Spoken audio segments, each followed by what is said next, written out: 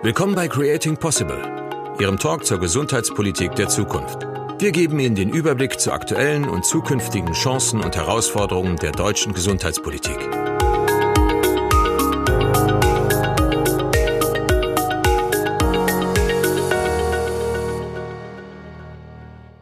Liebe Zuhörerinnen und liebe Zuhörer, ich darf euch ganz herzlich zu einer neuen Folge des Podcasts Creating Possible, der Talk zur Gesundheitspolitik der Zukunft von Gilead begrüßen. Mein Name ist Christine Meyer und ich spreche hier in regelmäßigen Abständen mit Menschen aus Politik, aber auch Gesellschaft über relevante Themen rund um die Gesundheit und Gesundheitspolitik. Am heutigen Welt-AIDS-Tag 2023 befassen wir uns, wie könnte es anders sein, mit dem Thema HIV und AIDS. Und auch wenn AIDS im Alltag vieler Menschen keinerlei Rolle spielt und das Wissen in der Gesellschaft über das Virus weiterhin abnimmt, AIDS ist auch nach über 40 Jahren in Deutschland immer noch da. Aber es gibt Hoffnung. Zunächst aber der Reihe nach, denn auch wenn uns das Thema schon so lange beschäftigt, so ist es doch immer wieder bemerkenswert, wie groß die Wissenslücken sind. Fragt man mal ein wenig genauer nach. So, also ein paar Hardfacts. Was ist denn eigentlich HIV und was ist AIDS? HIV steht für die englische Abkürzung Human Immunodeficiency Virus. Eine Infektion mit dem HIV-Virus schädigt oder zerstört bestimmte Zellen der Immunabwehr und macht den Körper anfällig für Erkrankungen, die bei nicht infizierten Menschen in der Regel unproblematisch verlaufen. Unbehandelt kann eine HIV-Infektion zu AIDS führen. AIDS steht in diesem Fall für Acquired Immunodeficiency Syndrome und bedeutet erworbenes Immunschwächesyndrom. AIDS kann lebensbedrohliche Erkrankungen zur Folge haben. Durch die regelmäßige Einnahme oder Gabe moderner, sogenannter antiretroviraler Medikamente ist es heute meist sehr gut möglich, die Viruslast bei Menschen mit einer HIV-Infektion so stark zu reduzieren, dass HIV im Blut nicht mehr nachweisbar ist. Dadurch sind auch weitere Ansteckungen so gut wie ausgeschlossen, sprich, die Infektionskette ist durchbrochen. Das ist etwas, was wir natürlich wollen. In diesem Fall spricht man von N gleich N. Nicht nachweisbar gleich nicht übertragbar. Die Betroffenen können dann oft ein nahezu beschwerdefreies Leben führen. Angesichts dieser Fortschritte aber stellt man sich doch die Frage, wie lange HIV und AIDS in Deutschland denn noch präsent sein werden. Die Bundesregierung hat sich bereits 2016 mit der sogenannten bis 2030-Strategie zum Ziel gesetzt, AIDS bis zum Jahr 2030 in Deutschland zu beenden. Wenn wir uns aber die Situation hierzulande im Detail anschauen, dann wird doch offensichtlich, dass wir noch einen gewissen Weg vor uns haben, bis AIDS in Deutschland der Vergangenheit angehört. Wo stehen wir also bei der HIV- und AIDS-Politik in Deutschland und müssen wir eventuell noch besser werden? Darum geht es in unserer heutigen Folge. Ich freue mich sehr, meine heutigen Gäste Barbie Breakout und Felix Martin begrüßen zu dürfen. Barbie Breakout. Du bist eine Berliner Drag Queen und HIV-Aktivistin, Buchautorin und YouTuberin, Gastgeberin der Show Drag Race Germany. Du schaffst es seit Jahren, Aufmerksamkeit für das Thema HIV zu generieren und Menschen darüber zu informieren. Und das tust du nicht zuletzt in deinen Podcasts. Ich bin übrigens ein Riesenfan, das noch an der Stelle. Herzlich willkommen, Barbie Breakout, schön, dass du da bist. Hallo, ich freue mich.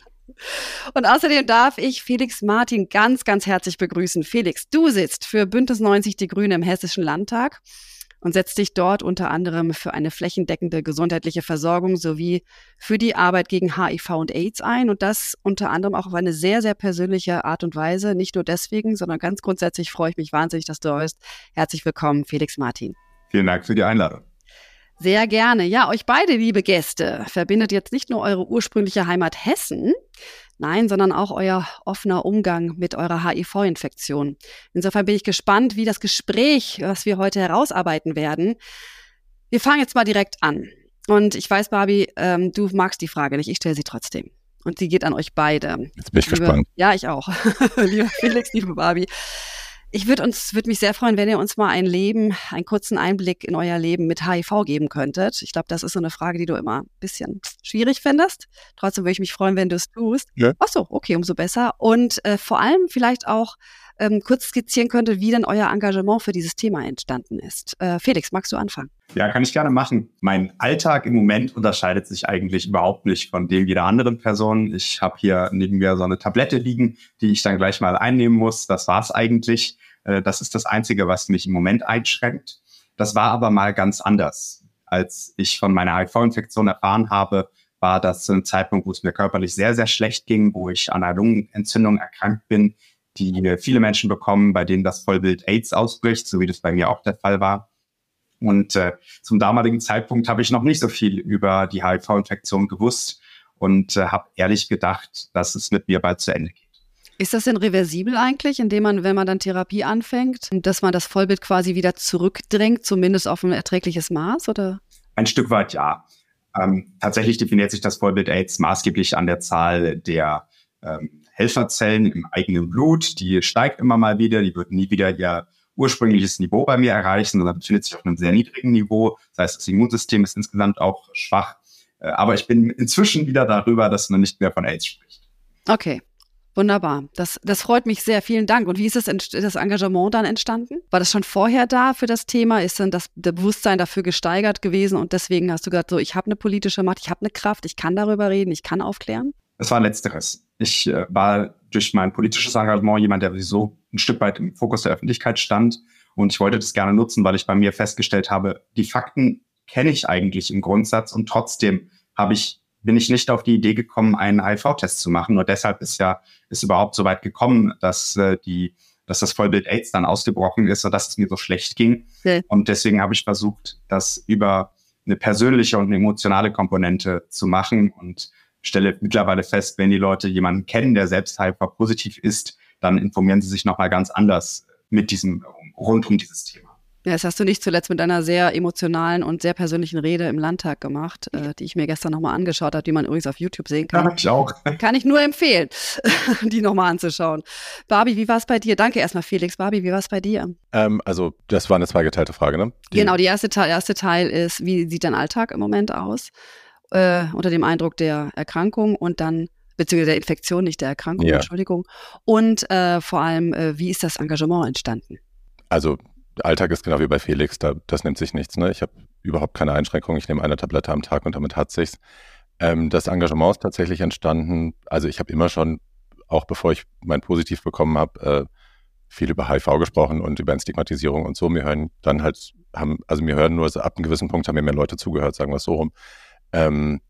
Ich habe auch in anderen Bereichen gar nicht mal nur HIV, sondern auch Mental Health und innere Konflikte und so. Ich hatte immer als Jugendlicher schon das Problem, dass ich ganz oft Sachen gefühlt habe, die um mich herum niemand gefühlt hat oder dass mir Sachen widerfahren sind, ich innere Prozesse hatte, die ich in meinem Umfeld nicht wiedergespiegelt gesehen habe und deswegen habe ich irgendwann an mir gezweifelt und an meinem Verstand und habe gedacht, um Gottes Willen, was ist denn mit dir los, dass du so seltsam bist? Und ich habe dann dieses Gefühl radikal sofort verloren, als ich mich wiedergefunden habe in, was weiß ich, in Musik oder in Büchern oder in Dingen, die andere Menschen gesagt haben und habe gemerkt, okay, wenn Leute das ihr Innerstes teilen und auch die Teile von sich teilen, die man normalerweise in der Öffentlichkeit vielleicht nicht breitritt, kann das den Effekt haben, dass andere Leute sich plötzlich nicht mehr alleine fühlen und sich nicht mehr strange fühlen und isoliert fühlen, sondern dass sie sich irgendwie da rausgeholt fühlen. Und das war ab dem Punkt, wo ich das realisiert habe, eigentlich immer mein Credo, dass wenn ich irgendwas habe in mir, was vielleicht von anderen Leuten als anrüchig oder so gesehen werden kann, ich aber glaube, ich könnte es entstigmatisieren, indem ich offen drüber spreche, dann werde ich das tun. Und das war dann mit meiner HIV-Infektion nicht anders. Also ich habe bekommen und es war eigentlich relativ schnell klar, dass das natürlich auch, dass ich auch darüber sprechen will. Und dann mit dem Buch und so, wie gesagt, mir hören jetzt halt mehr Leute zu, aber drüber gesprochen habe ich halt schon immer. Ja, ich will noch mal gerne, vielen Dank erstmal. Ich würde ganz gerne einen Blick auf die antiretrovirale Therapie nochmal werfen. Ich hatte früher einen Freund oder einen weiteren Freund, der hat damals die Therapie nicht genommen, weil er so Angst vor den Nebenwirkungen hatte. Das hat sich gravierend geändert. Felix, kannst du das bestätigen?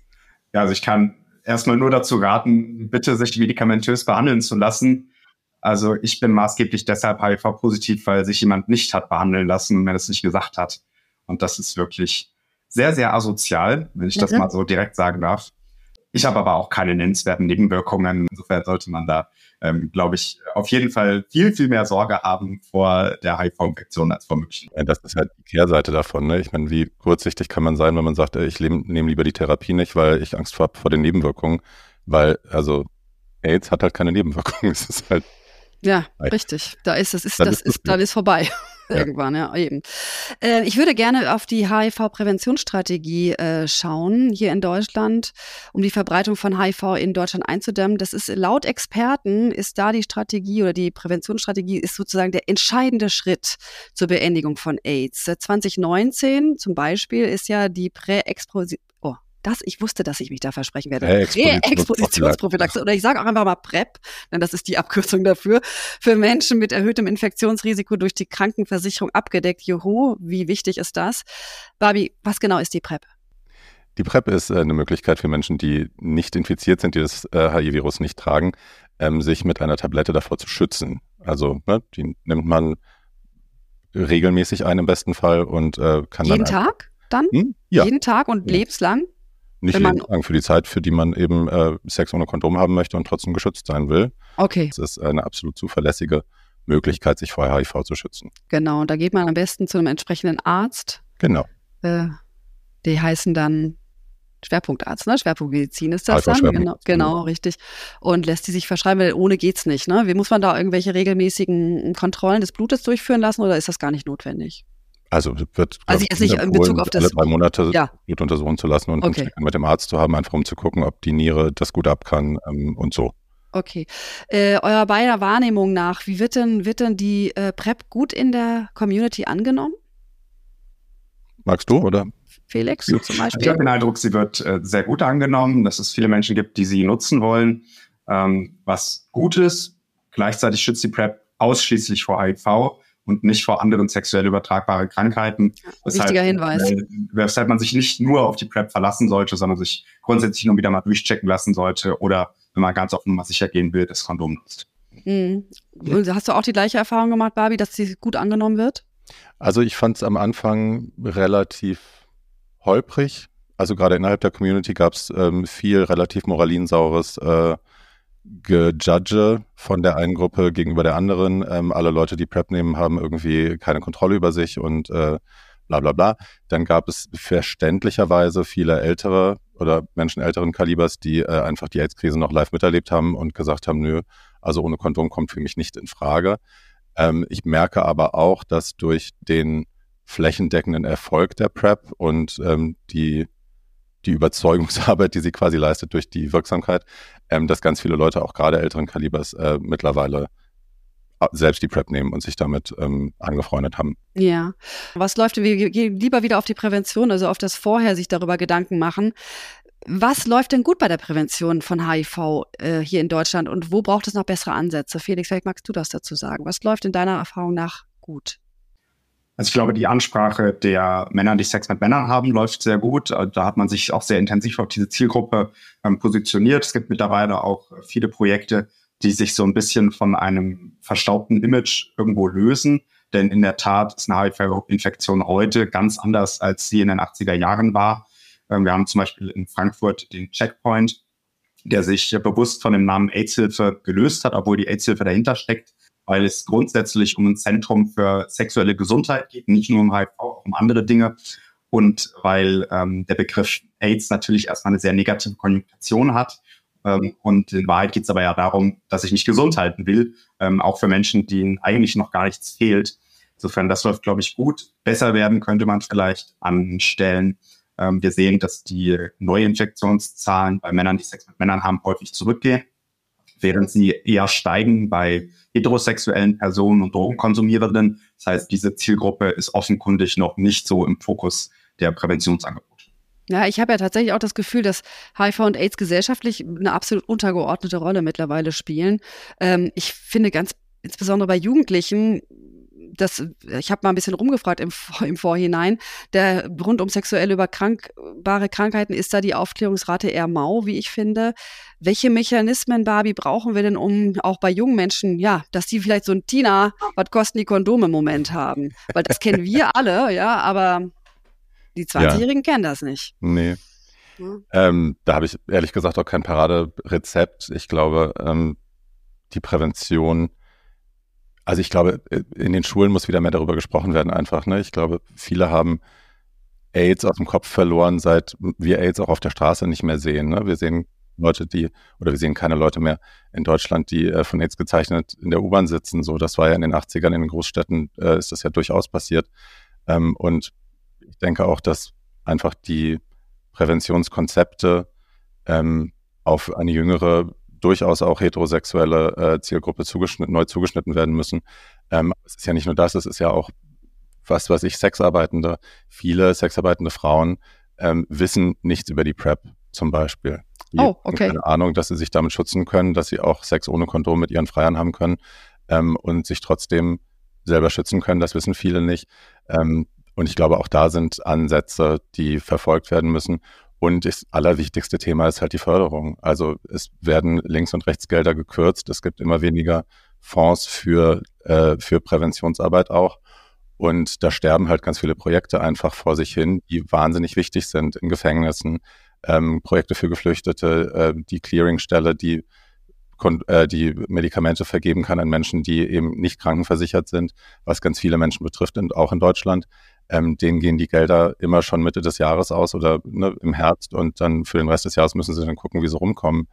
Und eine HIV-Therapie kann man halt nicht einfach mal so unterbrechen, weil das Geld ausgeht. Ne? Das muss weiter finanziert werden, das muss weiter ermöglicht werden, und da muss die Politik auch mit an den Tisch, ganz klar. Ja, was umso absurder erscheint, war ja eben Deutschland bis 2030 die AIDS-Epidemie hierzulande beenden möchte. Das ist ja das große Ziel.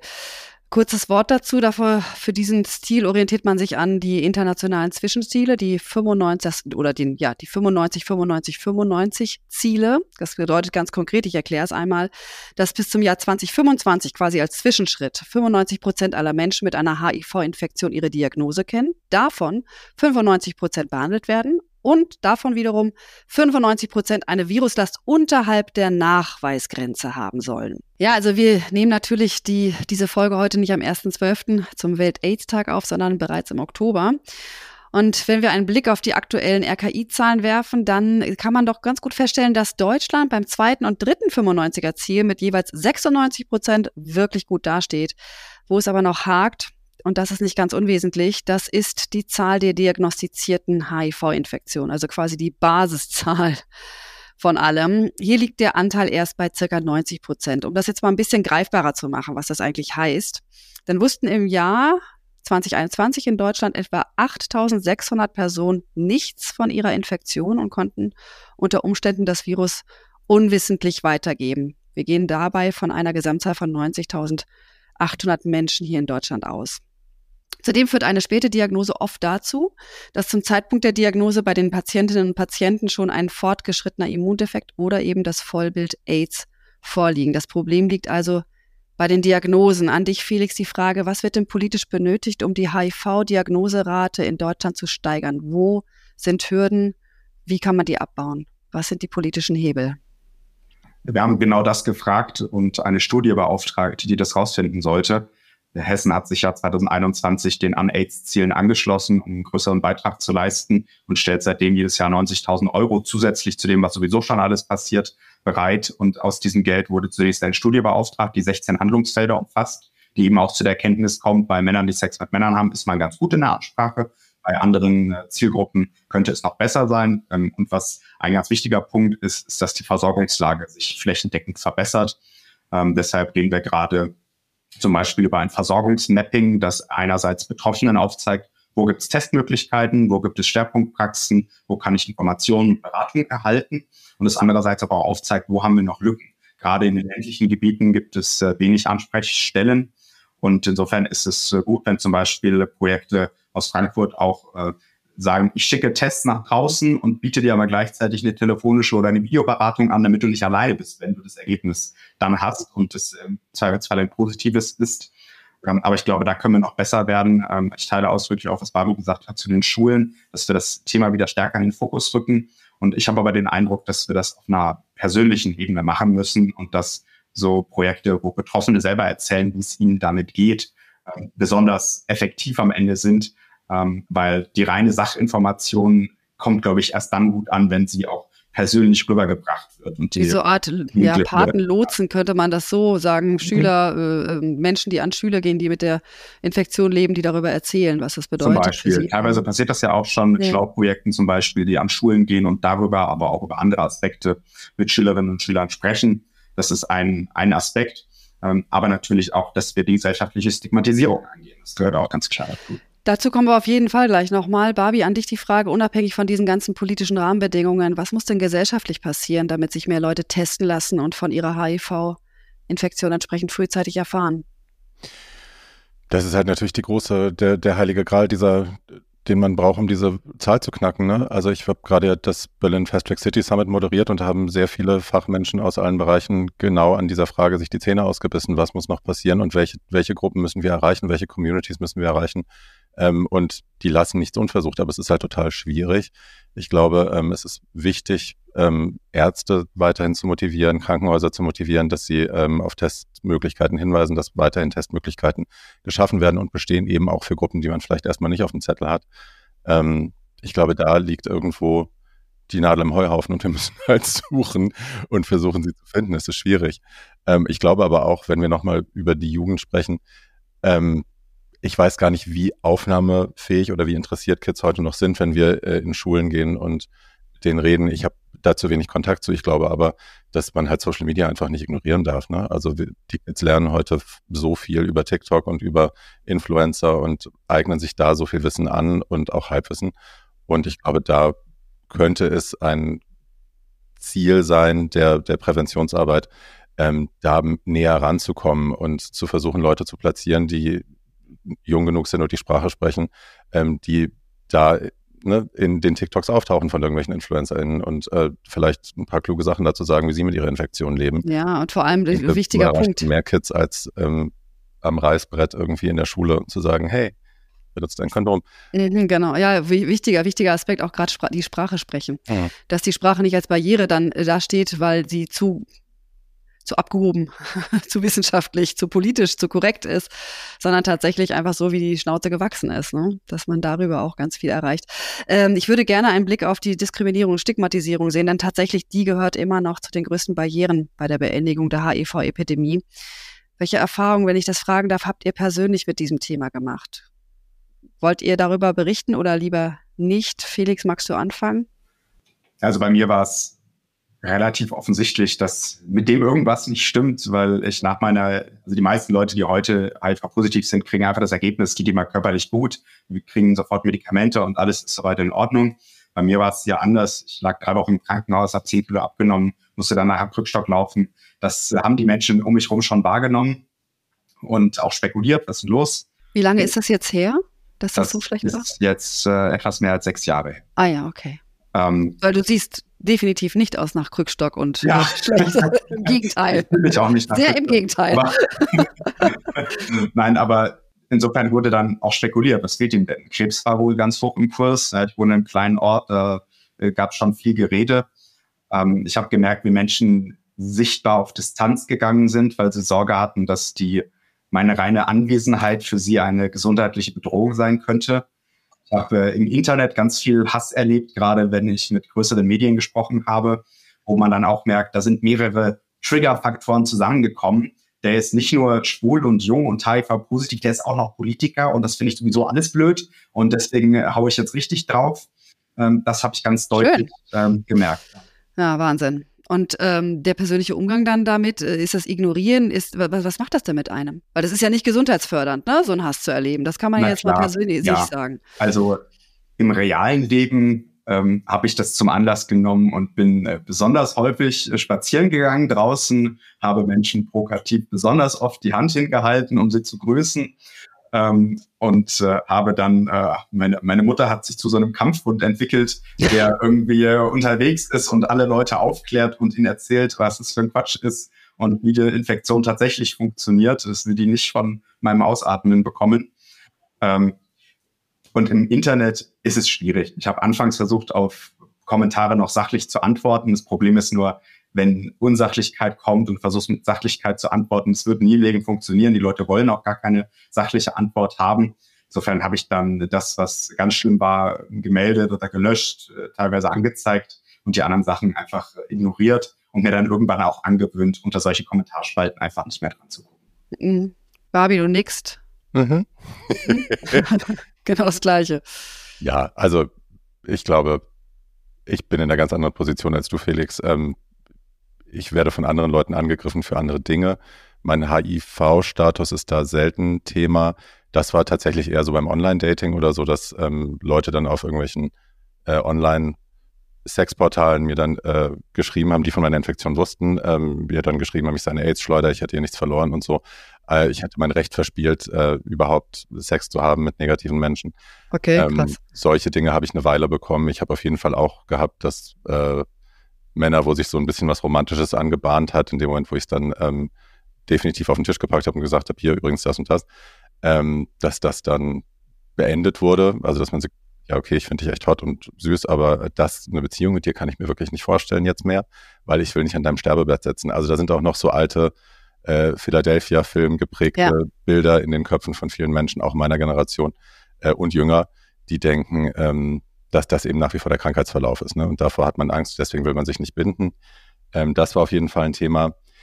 Ich merke aber auch, also ich habe jetzt zum CSD hier in Berlin eine Rede gehalten am Brandenburger Tor, also 2, aber die erste eben über HIV auch.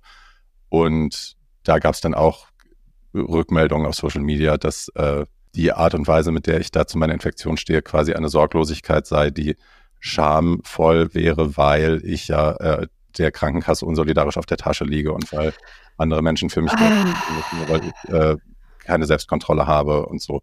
Also das ist ein Narrativ, das immer noch gerne benutzt wird, wenn man HIV-Pose in der Öffentlichkeit sieht, dass man halt erstmal draufhauen muss und sagen muss, ja, nur weil du eben ein verwahrlostes sexsüchtiges Monster bist, müssen wir jetzt irgendwie für dich in die Tasche greifen, was natürlich Blödsinn so ist. Aber ja. Absoluter Blödsinn. Ja, es tut dir schon weh beim Zuhören. Also ich wäre nie auf diese Argumentationsstruktur gekommen. Danke, dass du mir diesen Einblick gegeben hast. Wahnsinn. Oh Gott. Ja, ganz wichtig, noch ein positives Beispiel beizusteuern. Sehr gerne. Also ich kann das total teilen und habe Ähnliches wie Barbie da auch erlebt. Nichtsdestotrotz gibt es ja auch positive Dinge, an die man sich da vielleicht erinnern muss. Und für mich war so ein positives, du hast es erwähnt, ich habe vor 2,5 Jahren im Landtag etwas gemacht, was untypisch ist, nämlich sehr persönlich gesprochen und meine Geschichte dort auch ein Stück weit erzählt. Und das ist immer ganz lustig, im Landtag wird alles protokolliert, nicht nur das, was der Redner sagt, sondern auch was das Publikum empfindet. Das heißt, da steht dann Beifall bei der und der Partei. Und nach dieser Rede stand dann im Protokoll anhaltender Beifall. Und so war es auch. Und zwar flächendeckend, weil ich einen großen Respekt und eine Wertschätzung gespürt habe in dem Moment. Und zwar von Leuten, die gar nichts mit dem Thema vorher zu tun hatten. Also ist ja nochmal was anderes, ob man bei einem Christopher Street Day darüber redet oder bei einer AIDS-Skala oder bei Menschen, die aus ganz anderen Bereichen kommen. Und ich hatte den Eindruck, da einen sehr großen Respekt und Wertschätzung gegenübergebracht zu bekommen. Und bin irgendwie zu meinen Kolleginnen gegangen, habe ganz viele gesehen, die Taschentücher rausgeholt haben und wo ich wirklich den Eindruck hatte, okay, die haben es jetzt verstanden. Ja. Und das war ein sehr bewegender und guter Moment für mich. Kann man auf YouTube nachschauen. Nachschauen, die Rede, kann ich nur empfehlen. Du sprichst ja von der Rede, nicht wahr? Ja. Genau. Ja, ich würde gerne noch mal einmal auf die Rolle der Politik schauen. Felix, hast du 1 bis 2 konkrete Vorschläge, wie die Politik am stärksten in die Verantwortung genommen werden kann, damit wir AIDS wirklich bis 2030 eliminieren können in Deutschland? Zum einen wäre es toll, wenn sich andere Bundesländer und auch der Bundestag Hessen anschließen würden und sich auch den an AIDS-Zielen anschließen und damit dann eben auch konkret Gelder bereitstellen, um zusätzliche Maßnahmen zu ergreifen. Ganz kurz, aber die 95 Ziele, die ich gerade erwähnt habe, übrigens, es fehlt auch noch eine die Null. Dürfen wir auch nicht vergessen. Ich wollte gerade sagen, da fehlt noch die Null, die habe ich vorher nicht gesagt, nämlich Null Diskriminierung. Genau, Felix, entschuldige. Ja, und so kann jeder einen kleinen Beitrag leisten. 90.000 € sind für einen Landeshaushalt nicht viel. Ne? So für eine Privatperson klingt es nach viel Geld. Für so einen Landeshaushalt, wo 40 Milliarden € drin sind, ist es nicht viel Geld. Insofern wäre das toll, wenn sich da andere auch noch anschließen würden. Und zum Zweiten müssen wir dafür sorgen, dass die Versorgungslage besser wird. Dass es normal wird, dass man an jeder Ecke solche Tests machen kann. HIV, aber auch andere sexuell übertragbare Krankheiten sind da relevant. Und ich glaube, nur dann kommen wir auch aus dem Stigma raus. Danke dir. Barbie, was wünschst du dir denn ganz konkret von der Politik, damit dein Engagement gegen HIV noch erfolgreicher werden kann? Kohle. Punkt. Klare Antwort. Kohle. Wir brauchen echt einfach Geld. Wir brauchen all diese wunderbaren Projekte. Müssen unterstützt werden und es gibt so viele Menschen, gerade in der AIDS-Prävention, die sowieso ehrenamtlich arbeiten und die als AktivistInnen da sehr aktiv sind und immer über ihre Grenzen hinausgehen und dass denen das Leben jetzt noch zusätzlich schwerer gemacht wird, dadurch, dass Leute Gelder kürzen, wo es wirklich wichtig ist, das kann nicht sein. Es kann nicht sein, dass wir in Deutschland wieder darüber nachdenken müssen, ob es eventuell bald wieder Leute gibt, die hier mit AIDS-Symptomen rumlaufen, weil sie einfach kein Geld für ihre Medikamente haben und weil es keine Stellen gibt, die ihnen helfen können. Das kann nicht sein in einem der reichsten Länder der Welt. Das kann nicht sein. Richtig, guter Aspekt nochmal. Wir kommen zum Ende, denn die Zeit rennt. Der Welt-AIDS-Tag lenkt einmal im Jahr das breite Interesse der Öffentlichkeit auf die Themen HIV und AIDS. Barbie, welche Botschaft möchtest du denn gerne am diesjährigen Welt-AIDS-Tag den Hörerinnen und Hörern mit auf den Weg geben? Den positiven oder allen? Allen. Das kannst du entscheiden. Gerne allen. Den positiven unter euch möchte ich nur sagen, dass ihr euch von mir und sicherlich auch von allen hier warm umarmt fühlen sollt an diesem Tag besonders, dass wir alle die Diskriminierung kennen, die ihr manchmal erfahrt, aber wir gehören alle zusammen, wir sind ein Team. Und allen anderen möchte ich sagen, dass es klug ist, sich auch im Jahre 2023 noch über HIV zu informieren, auch wenn man denkt, man weiß schon alles. Wir haben neue Behandlungswege, wir haben neue Wege, wie man damit leben kann. Und das ist, glaube ich, auch das Wichtige, dass wir das im Kopf behalten. Es geht nicht mehr ums Sterben, es geht nicht mehr ums Überleben, sondern es geht um Leben mit HIV. Und das können wir wie alle anderen auch. Und das ist wichtig. Und auch das zu verbreiten ist wichtig. Mhm. Danke. Was ist denn für den diesjährigen Welt-AIDS-Tag dein größter Wunsch bezogen auf die HIV- und AIDS-Situation hier in Deutschland, Felix? Ja, mir ist besonders wichtig, dass die Leute nicht so dumm sind wie ich und sich bitte regelmäßig testen lassen, so dass, falls etwas ist, es früh erkannt werden kann, dann kann auch bestens nachgesteuert werden und es kommt gar nicht so schlimm. Mittlerweile kann man mit HIV ein gutes und ein langes Leben führen. Meine Ärztin hat eine sehr schöne Geschichte in einer meiner ersten Behandlungen gebracht. Sie hat nämlich gesagt, ich war letztens auf einer Konferenz und da habe ich gehört, dass wenn jemand so jung wie du HIV bekommt, sogar statistisch gesehen länger lebt als jemand ohne HIV. Und zwar deshalb, weil kein normaler Mensch so oft zum Arzt geht, wie du das machen musst, alle 3 Monate. Und deswegen andere Dinge früh erkannt werden. Ob es am Ende so ist, weiß ich nicht. Aber es zeigt doch, dass es uns nicht mehr so einschränkt, wie das vielleicht an einigen Köpfen noch der Fall ist. Das ist ein guter Hinweis nochmal. Ich bedanke mich ganz, ganz herzlich, denn wir sind am Ende angekommen. Ich bedanke mich ganz, ganz herzlich bei euch beiden. Danke Felix Martin, danke Barbie Breakout für eure Offenheit, für euren Spaß daran, mit mir über dieses Thema zu sprechen. Ich bedanke mich auch bei meinem Team im Hintergrund für die ganze Arbeit, die ihr geleistet habt. Vielen Dank. Ich wünsche uns weiterhin allen zusammen einen achtsamen und besonnenen Blick auf das Thema HIV und AIDS und ich verabschiede mich hiermit. Mein Name ist Christine Meyer. Ich sage bis zum nächsten Mal. Eine gute Zeit. Bis bald. Tschüss. Tschüss. Ciao. Ciao. Vielen Dank, dass Sie unserem Podcast zugehört haben.